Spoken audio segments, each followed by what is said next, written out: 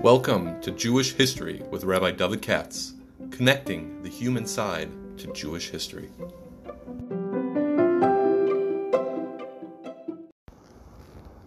For sponsorship opportunities or to support this podcast, please visit our donate page at www.support.rabbidavidkatz.com. Hi, it's Tuesday here, Tuesday afternoon, and in between one thing and the other, let me see if I can do a tefillah talk here, continuing what I was talking about last time.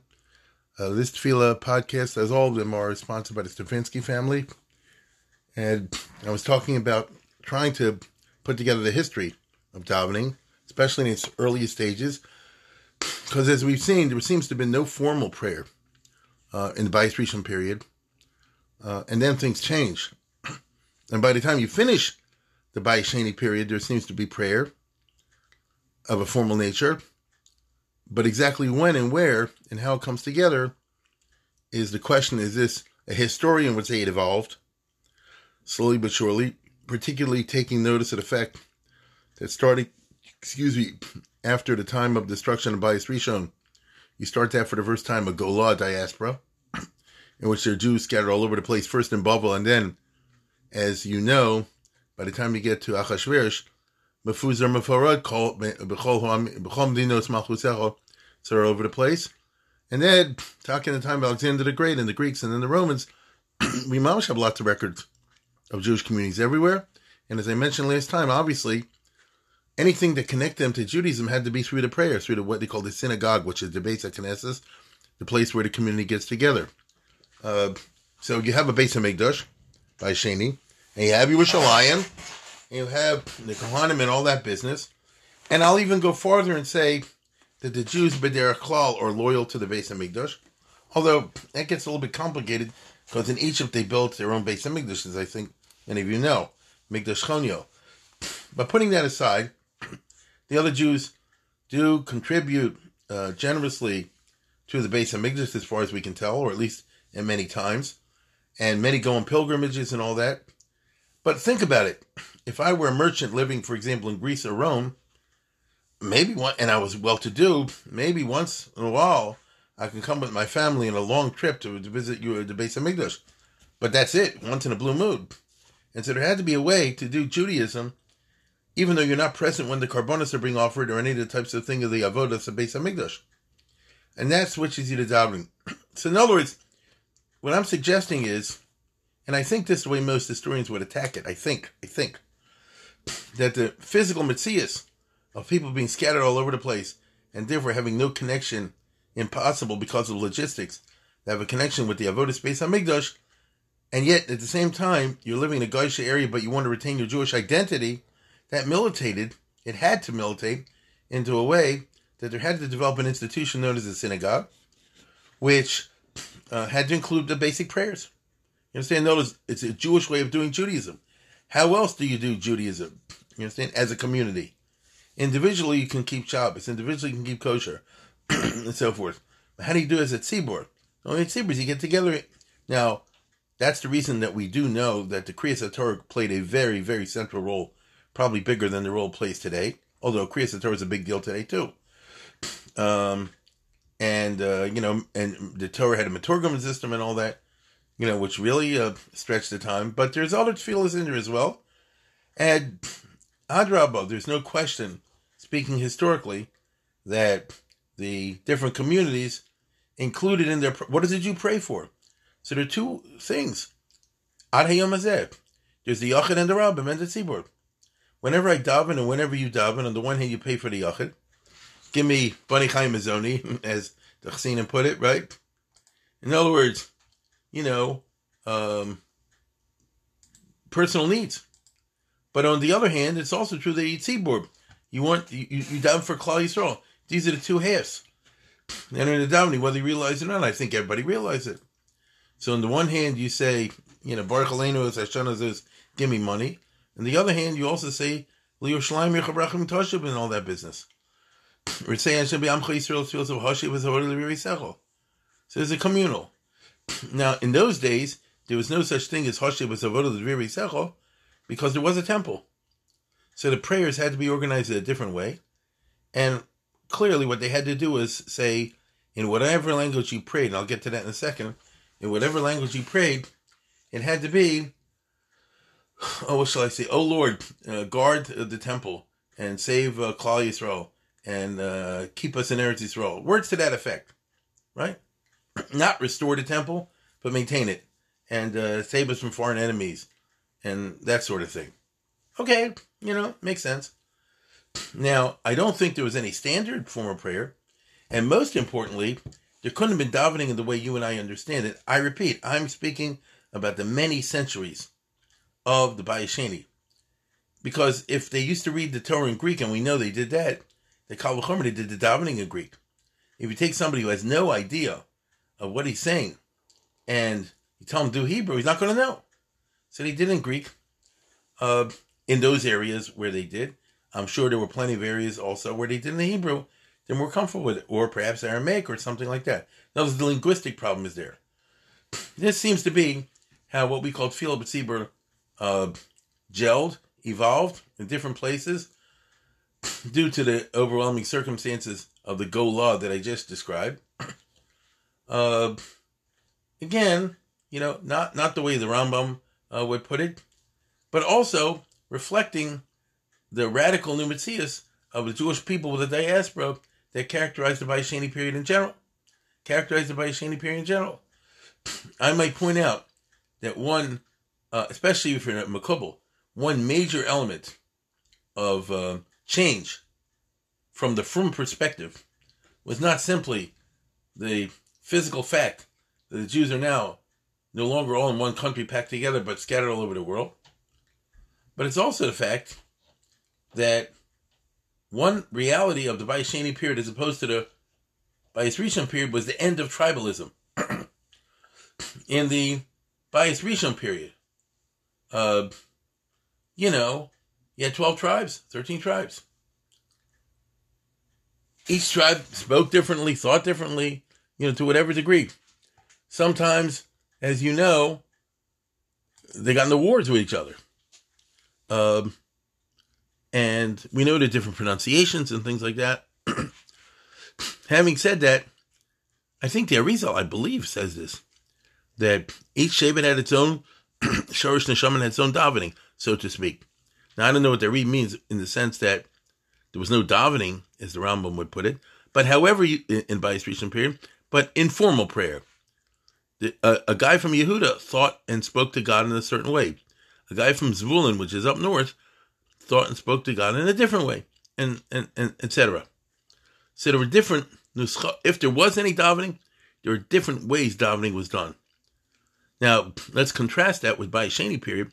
There are no more tribes. The north was wiped out, as far as we know, 10 lost tribes. The south was Yehuda ben Yamin, and basically, they all were mushed together in the Bayis Sheni period. What happened in Israel? The Jews returned, to use a colloquial expression, in time Ezra Nehemiah, really still. Before that, it's more complicated, but nevertheless, Zerubbabel and so forth. But nevertheless, the Jews came as a blob. The only difference we're told about in Bayis Sheni descriptions is Kohanim Levim Yisraelim. And the only difference, the reason you have Kohanim Levim Yisraelim is for Beis HaMikdash purposes. This one does the Avodah, this one does the Truma, this one does the Meiser. But what about the Yisraelim? The very fact that you call Yisrael means you mush together what used to be the tribes of Judah and Benjamin, and maybe pieces of the old tribes.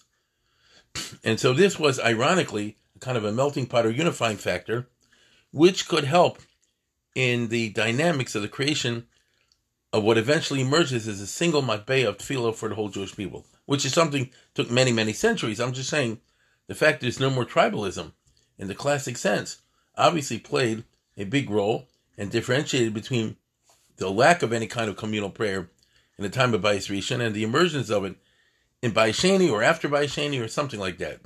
You have one mitzvah called Jews. If I'm a Jew living in the time, let's say the year 100 BC or the 100 CE or something like that, I'm a Jew. I moved from Yerushalayim to Rome. I go on business to Athens. Maybe I visit Carthage. There were Jewish communities in Spain. I mean, I'm basically running across other Jews like myself the way you do today. It's not that I'm from Binyamin and I'm visiting somebody from Shevet Dan and I'm going to another Kehillah from Shevet Zvulun. As you know, that didn't exist. So Jewish was just one matbeya.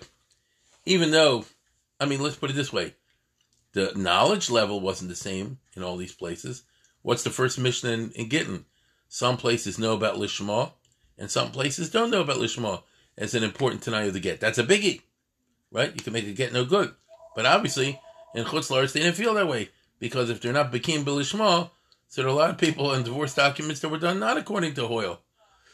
You have to realize, this kind of unity and diversity characterizing the Jewish Messias at the same time, and that has to affect the emergence of any particular form of prayer. But on the other hand, it facilitates the emergence of a general matbeya of public prayer through the institution of the synagogue. So I'm going with all this is that by the time the Beis Hamikdash destroyed the Second Temple, there already was, you might say, its replacement ready to move, and that's the synagogue. Because the synagogues have been and that's a Greek word, synagogue. They have been emerging in the centuries that the Bayis Sheni was there. You and I cannot tell exactly what the relationship was between one and the other, but even in the, but we know it's there, okay? We know it's there. Now, the Rambam, idiosyncratically, I don't know why, in the beginning of Hilchos Tefillah, maybe because he wants to wrap up a nice, neat package, as I always say, believes and says that the emergence of formal prayer has an exact, specific historical circumstance, and the reaction to that circumstance was the creation of a single matbeya of tefillah for everybody. I don't know what he's talking about. Meaning, I know what he's talking about, but I don't understand it, because this was not the case in the Second Temple era, but the Rambam would say I'm wrong. The Rambam says, in a very unusual way, that you can connect this with a story at the end of the book of Nehemiah. Okay? Now, this time Ezra and Nehemiah beginning Second Temple period. And I read the beginning of it last week. And if you know anything about the book of Ezra and Nehemiah, so some Jews, not many, returned with Zerubbabel after 70 years in Babel. Most of the Jews stayed behind in Babel. A certain number of years went by with ups and downs, and then they built the Second Temple. I spoke about that in my Purim podcast. And then, as soon as the Second Temple was built, half a year later, Ezra shows up with his aliyah, and he's battling intermarriage. And then, sometime later, it's not exactly clear, Nehemiah shows up as governor under the Persians. So he's a frum guy, was appointed by the Persians to be the governor. And Nehemiah has his adventures, trying to build a wall around Jerusalem, trying to battle against the Arabs. It's my favorite book in the Tanakh. It's a fascinating book, because Nehemiah is Mr. Can-Do. And it's very real, because after defeating the Arabs and defeating the corrupt Jews and the Richie Riches and all the rest of it, Nehemiah goes back home for a little vacation. That is to say, he goes back to the court of Persia. I want you to understand, according to the book, Nehemiah had a very high position in the Persian court, and he gave it up to help the Jews in Yerushalayim. And then he came back, and ordinarily you would think that the Geisha king would say, oh, you don't like the court? Most people would give their life for a job like yours. Heck with you. I'll give it to someone else. But the king says in the book of Nehemiah, I missed you and I want you back, and so on and so forth. But then Nehemiah makes a second trip, a return trip, let's say after the vacation, to go back to Israel, and he finds, like the teacher or the principal left the school for 2 days, that everything fell apart. It all went to the devil in 5 minutes. And like Sisyphus, he has to roll the boulder up the cliff again. And he fights against Michal Shabbos, and he fights against neglect of Trumas and Maestris, and he fights against the infiltration of Goyim into the city, and this and that and the other. He's trying to reestablish Yiddishkeit. Okay? And, the Goyim were setting up flea markets on Shabbos in Yerushalayim, and so on and so forth. And one of the problems, not the only one of the problems at the very end of the book, one of the problems is intermarriage, sort of. Okay? I'll read in English, and then let's read in Hebrew, and let's see what exactly is the matzah we're talking about, because that is the one the Rambam points to. Okay? That is the one the Rambam points to. Now, what does it say over here exactly? It says, this Nehemiah talking, also at that time I saw the Jews had married non-Jewish women, Ashdod, Ammonite, and Moabite women. That's just interesting. The Jews had married women from the Plishtim. I don't know where the heck they found them. Ammon and from Moab. That's interesting. Here the Jews are in Israel and Yerushalayim. Where'd they pick up girls from Ammon and Moab, which are not next door, but okay. So they, and as you, by the way, are they allowed to marry Ammon and Moab women? Well, according to the book of Ruth, yes, right? Moavi v'lo Moavis, Ammoni v'lo Ammonis, you know. So let's assume that they converted them in some fashion or another. Quite a number of their children spoke the language of Ashdod and the language of those various peoples and did not know how to speak the language of Judah. So what it means is that if a Jew marries somebody who's not Jewish and raises the family Jewish, that's one thing.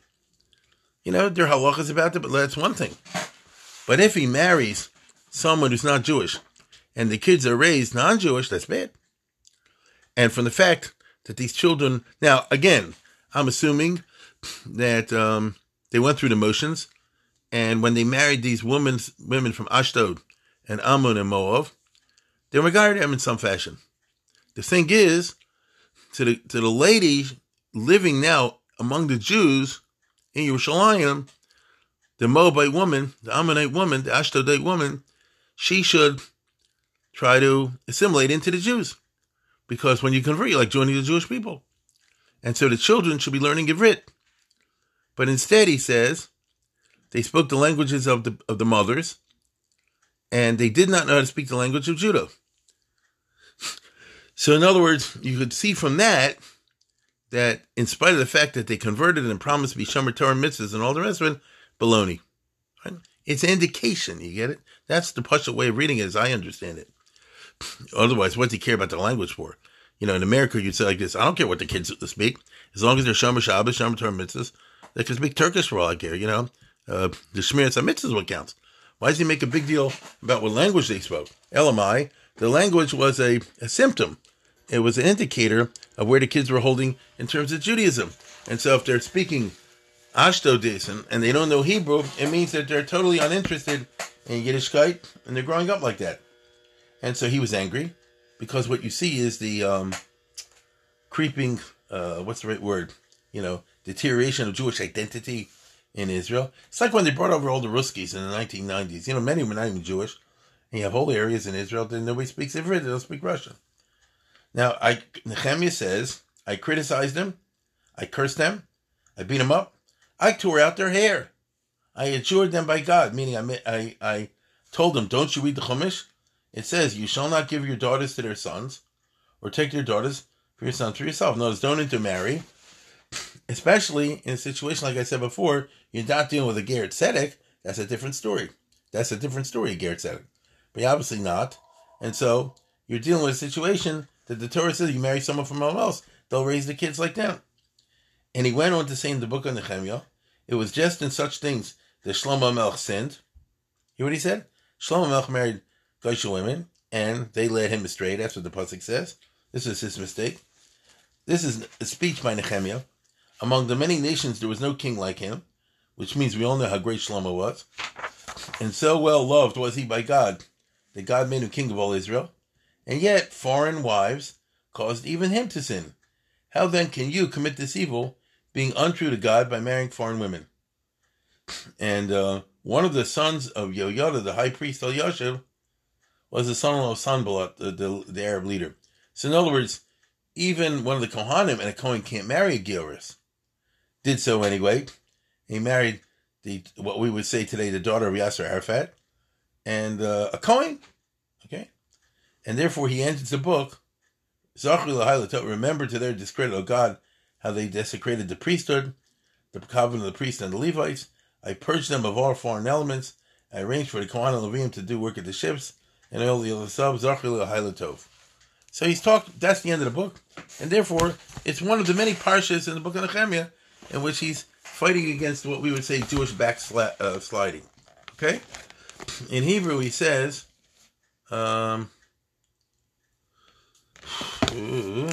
Meiser.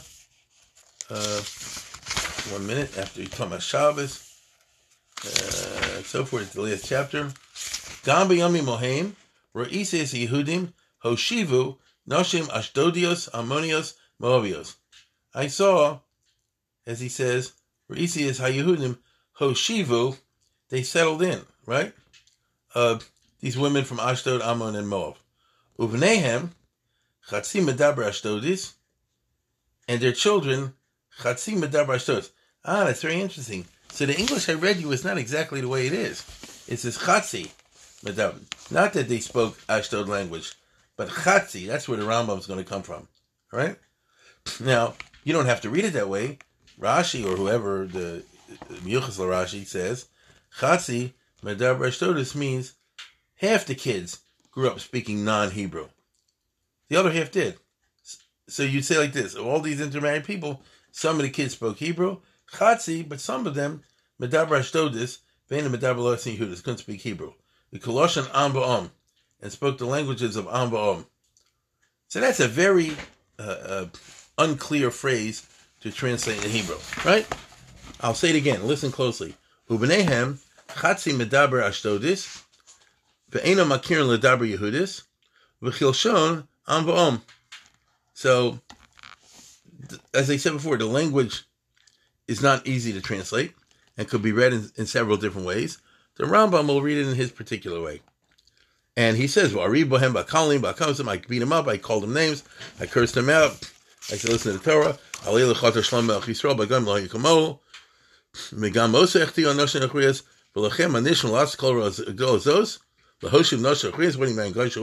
what a terrible thing over here, and so on and so forth. So this was an incident in which is described as his battle against intermarriage. I will say it again, with insincere converts, not ger tzedeks, and because that's a different story. And for some reason he mentions the linguistic part. Okay, it doesn't say. Notice their children were doing karbonos avodah zarah, worshiping idols. It doesn't say their children were b'machal Shabbos or things like that. But b'neim chatzi medaber ashdodis v'chilshon am ba'om. The Rambam built a lot out of this. I imagine, I don't know, but I imagine that the Rambam read this pasuk, of course, and it gave him a lot of thought. Because as I said before, the words are funny. Chatzi medaber ashdodis, ve'enim medaberin loshen Yehudis, kilshon am ba'om. And he gives a very interesting linguistic twist. Here's the words of the Rambam. Kivan shagol Yisrael b'min Nebuchadnezzar Rasha. When the Jews went into Gaulish, Nisarba b'paras v'yavim mishar umas. They got mixed together in Persia and Greece. Now, the Jews were not in Greece at the time of Nehemiah. That's way before the Greeks came along, but okay. V'nodul hem banim b'artzes hagoyim. And they had children in the lands of the Goyim. Now, the Rambam does not go and say, because their mothers were not Jewish. It's very interesting, right? He's twisting the narrative for his own purposes. He doesn't say v'nodul hem banim b'artzes hagoyim, unless you're telling me nisarva b'paras v'yavan means the very words of intermarriage. Nisarev, they intermingled. But Pashup Shot is, they settled there. Okay? They settled there. That's what it sounds like. Yashu b'kirbam, as the Pirush here says. Now, v'nodul hem banim b'artzes hagoyim, they had children. So that's a mother who's Jewish and a father who's Jewish. V'osam habanim nisbalbul svasam, and these children had a bilbul of safo. They had they had a confused speech. And everybody's language was composed of different words. Now, big deal. Okay? Big deal. You're telling me they spoke part Yiddish, part Polish, part German. Big deal. We've all known people like that. I certainly am old enough to remember. Didn't mean they weren't Jewish. Right? Didn't mean they're not Jewish. But that's the way the Rambam is reading the words. Chatzi medaber ashdodis, lo Yehudis, kilshon am ba'om. It's a linguistic problem, he says. He wants to read Chatzi medaber ashdodis. It means half the words that they spoke were in one language, and the other half of the words, or whatever the percentage, were in another language or set of languages. So you end up speaking a combination of languages. Now, ordinarily, I'd say somebody's multilingual is a good, right? Is a plus. I speak Hebrew, I speak English, I speak French, I speak German. Very good. Very good. But here he means rather the other way around. He didn't know a single language. He knew bits and pieces of different languages, and that was the best you could do. You were not the master of a single language, but you just had like a potpourri, like a menu. So, sometimes they use a few words from Greek, sometimes they use a few words from Persian, sometimes from Hebrew. That's the best I know. I don't know better than that. Okay? The Kivin Shei Medaber, and the Rambam suggests, I repeat, he suggests that when such a person who is not raised in a single language, but rather in a cholent of languages, Kim Shei Medaber, Enu Yochel Adaber Kol Tzarcho B'Lashon Achas El B'Shibush. So then, this made him, as Ferdinand Saussure says, a prisoner in the prison house of language. If you only know 100 words total, you cannot be eloquent. You simply don't know the words. You're like a behemoth, you see? So he says that the result of this growing up among the Goyim, and I repeat, not intermarriage, he doesn't talk about that. Growing up in Geisha countries, and the children valgatzich in the street, and I can only assume they picked up some languages from home, and some languages from the other children in the street. So they spoke a jumble of languages, and they couldn't express themselves in a single language. And the result was, the Rambam suggests, you couldn't use a single language successfully without making mistakes. So it's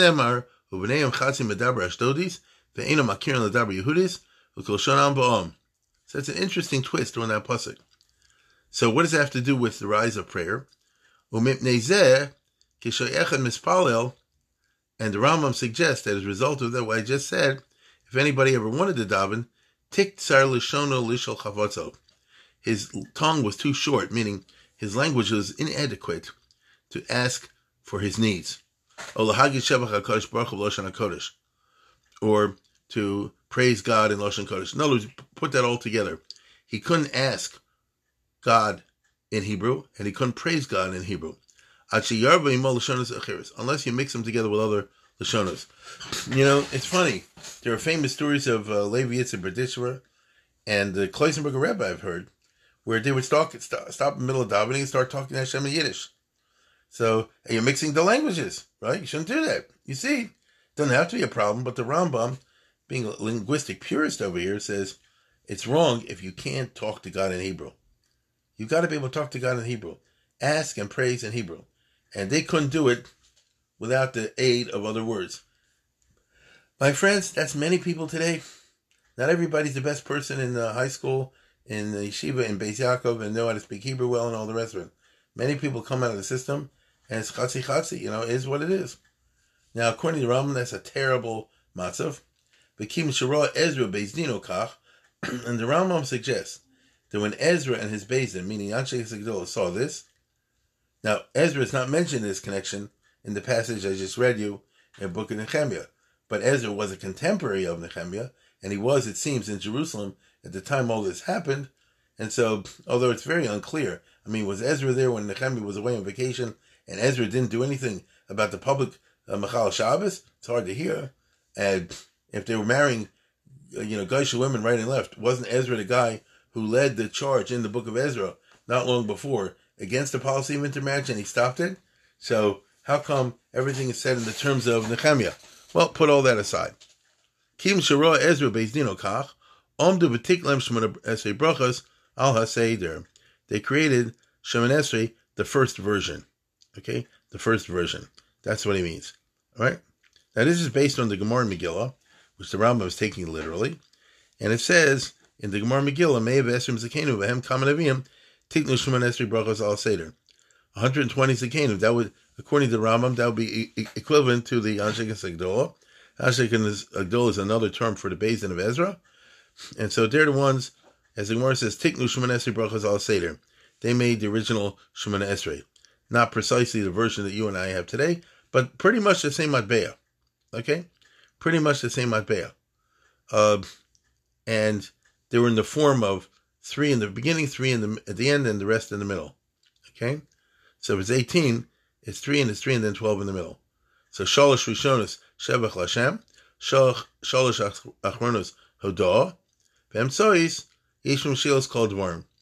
So the first 3 are praising God, the last 3 are thanking God, and the middle ones are requests, as I said before, requests for what you need as an individual, and requests for what you need for Jewish people. They pretty much cover all the categories between the 12 paragraphs in the middle. The Shemoneh Esrei, they cover all the basic categories a person will require for himself and for the tzibur and for the Jewish people. Kulam Kedei Shiyu Aruchas V'Fi Akol, and the idea was that once you create this relatively short text, it'll be able to be, I guess, memorized or mastered by everybody. Anybody, if they put their mind to it, can learn how to say the Shemoneh Esrei. V'yilmadim b'heiran, they learn it quickly. V'tiyat tfilas shel elu ilgin, and the Rambam then says, as a result, the prayer of the most inarticulate and uneducated person, okay, would be tfilas shlema k'tfilas bali loshen atzacha.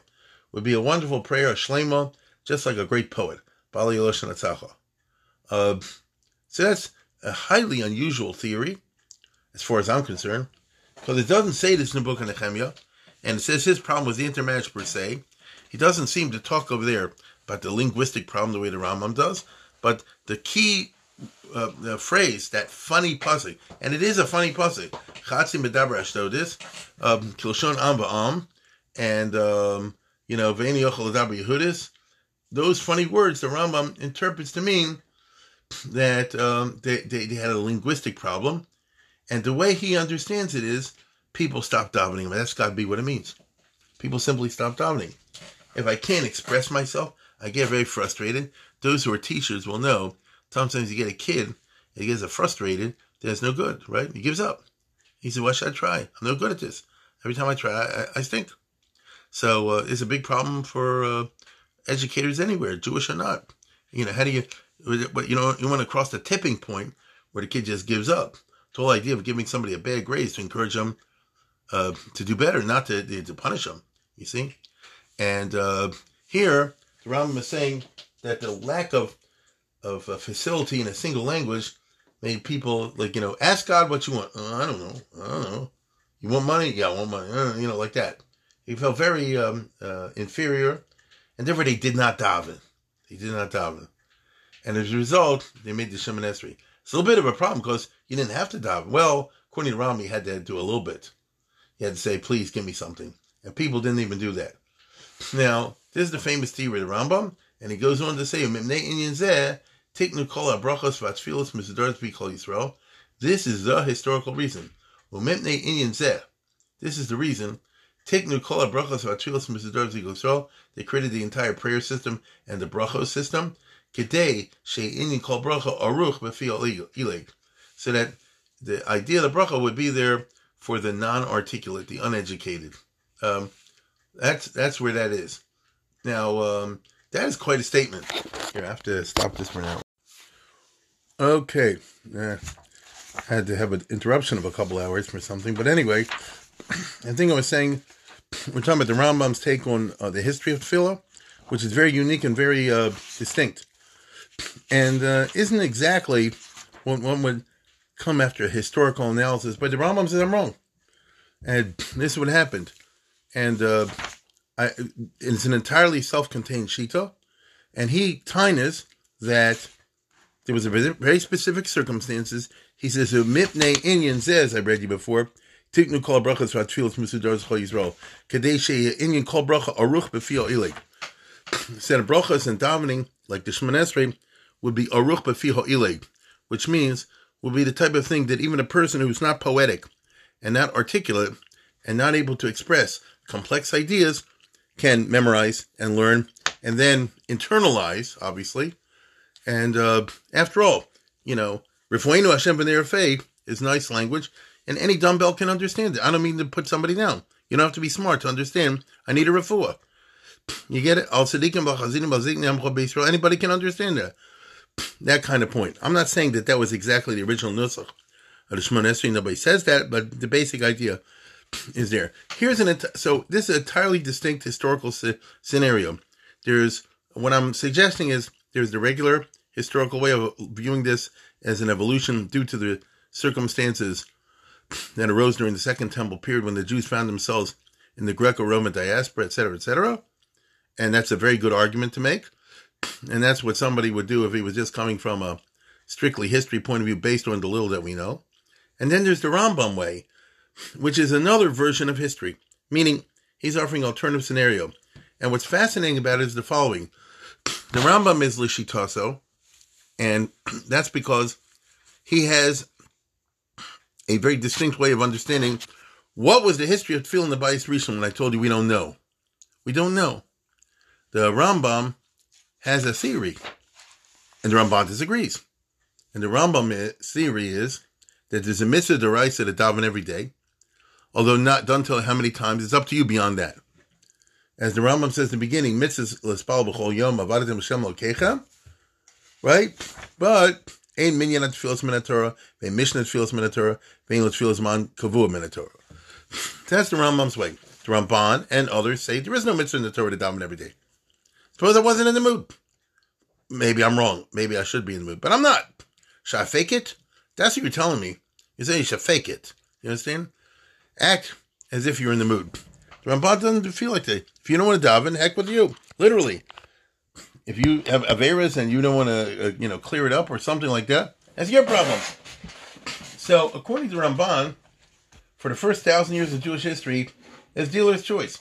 I'm sure there were many people who were farmers, not articulate, this and that and the other. We all know by his Rishon, a lot of problems with people half believing in Avodah Zarah, not believing in Avodah Zarah. The whole book of Shmuel, not Shmuel, but Melachim and Divrei Yomim and the Nevi'im, Shai, Yirmiyah, Cheskel, all full of these issues. A lot of unclear theology out there. At the same time, there were the Tzaddikim and the Nevi'im also. And so the Ramban says, listen, davening is a wonderful opportunity. If you don't want to take advantage of the opportunity, don't do it. I'm telling you, God is listening all the time. That's actually very nice. You don't want to take advantage of it? You're stupid. That's all. By contrast, so that's a whole scenario of history. The Rambam has a completely different scenario. He said for the first 1,000 years, everybody had to talk to God at least once a day. Now you could talk to him 10 times a day. Right? Ein minyan tefillas min haTorah. But the point is that the nusach wasn't there. Well, not exactly. For some reason, the Rambam says that mischan and mispal b'chol yom u'magid shvacho b'yachach tzrachov b'yachach noset shel chodo. The Rambam argues that the mitzvah min haTorah, the deraisa, is the model that the Shemona Esrei adopts. Shevach, and then mevakish tzrachim, and then hodah. From the fact that Shemona Esrei is written that way, the Rambam works his way back, I think, and he said that's the way the original mitzvah was before anything. So if you lived in the time of Shmuel and Novi David HaMelech, at least once a day you would say, thank you very much, but you would say, oh, you are great and powerful and awesome. You didn't have to say those words, you could say something else. You could say you're amazing, whatever word you want to say. And after you said you're amazing and gavaldik, then you say, listen, I need money, I need good crops, I need a shidduch, whatever it is. And then you say, I want to thank you for giving me the opportunity to talk to you, or something along those lines. Hodah. There was no nusach, but it's a general model. That's the way the Rambam sees it. Now, that requires, the Rambam suggests, a certain level of, what's the right word? Articulateness. Not a heavy level, but a certain level. And it had to be Lashon Kodesh, or at least it was. When they lived in Israel in the Bayis Rishon period, that was the language they spoke.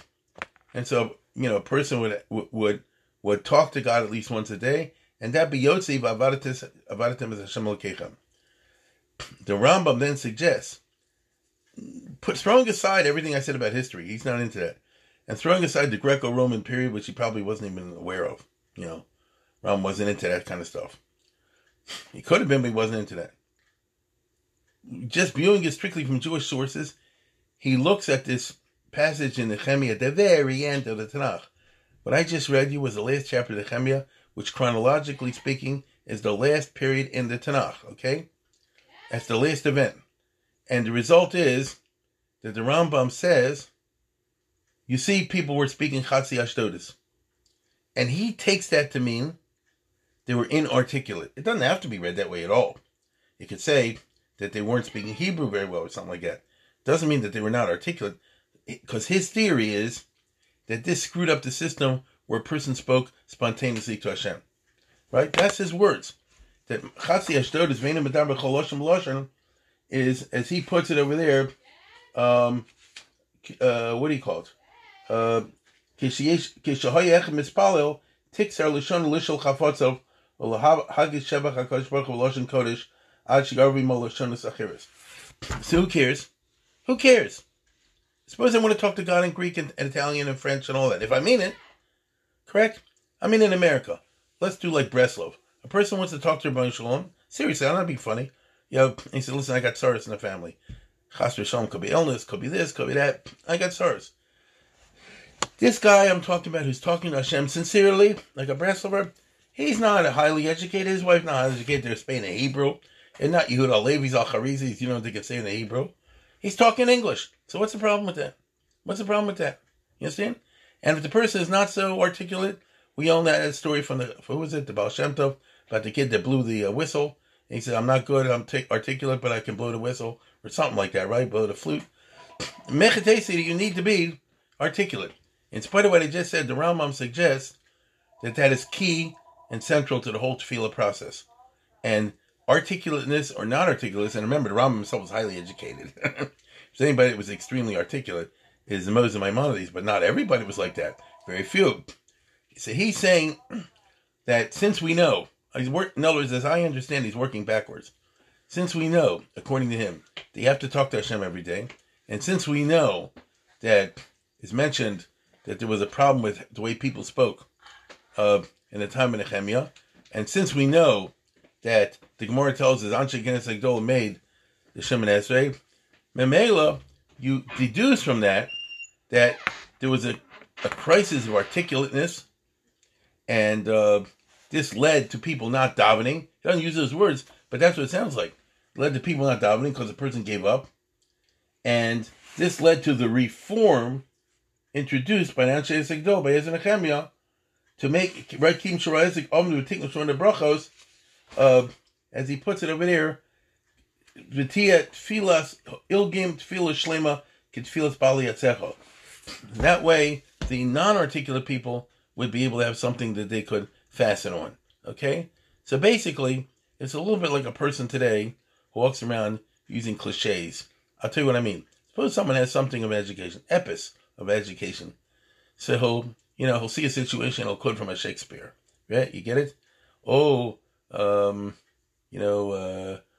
Thou protest too much. Because he heard it. And later on he'll say, you're a vort like Abraham Lincoln. Government of the people, for the people, by the people. He goes around quoting others. So if you know great people that you're quoting, all right. Yeah? But you don't come up with anything on your own. So he's saying this way, when they made the Shemoneh Esrei, they could have great people's quote. Or the quotes Anshe Knesset Gdola.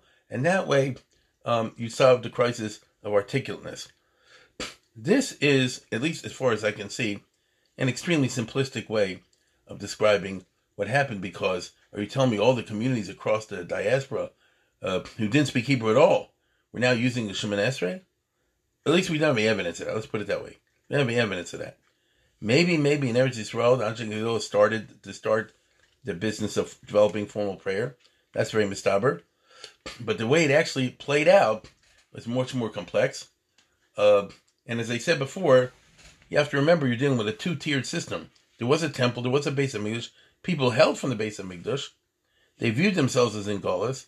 The davening, whatever he said, had to reflect that. And in many, many places, people were so non-articulate that all the davening and the Kriyas HaTorah was in Greek, from a Greek Sefer Torah.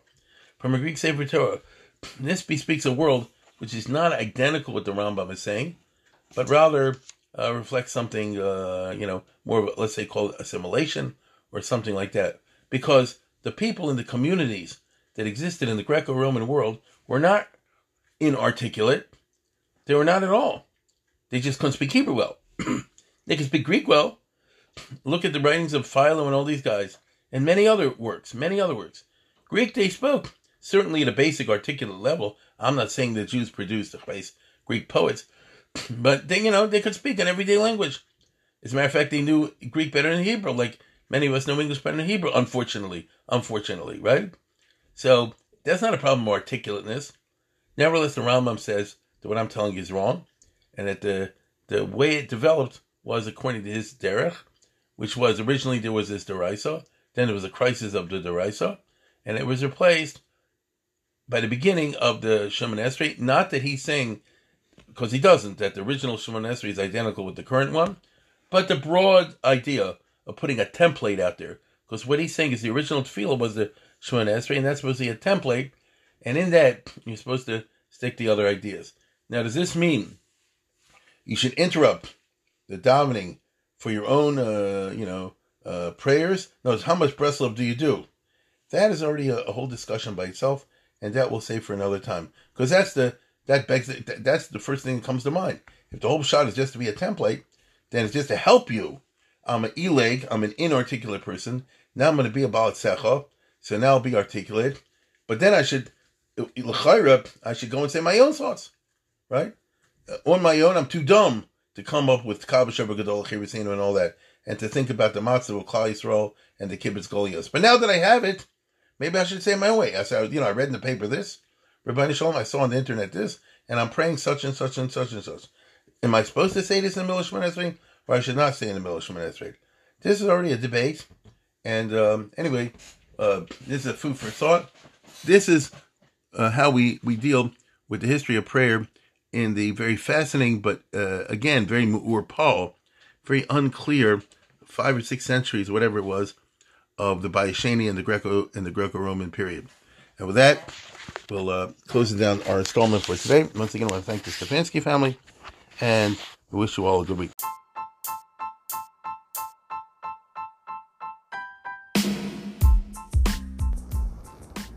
For sponsorship opportunities or to support this podcast, please visit our donate page at www.support.rabbidavidkatz.com.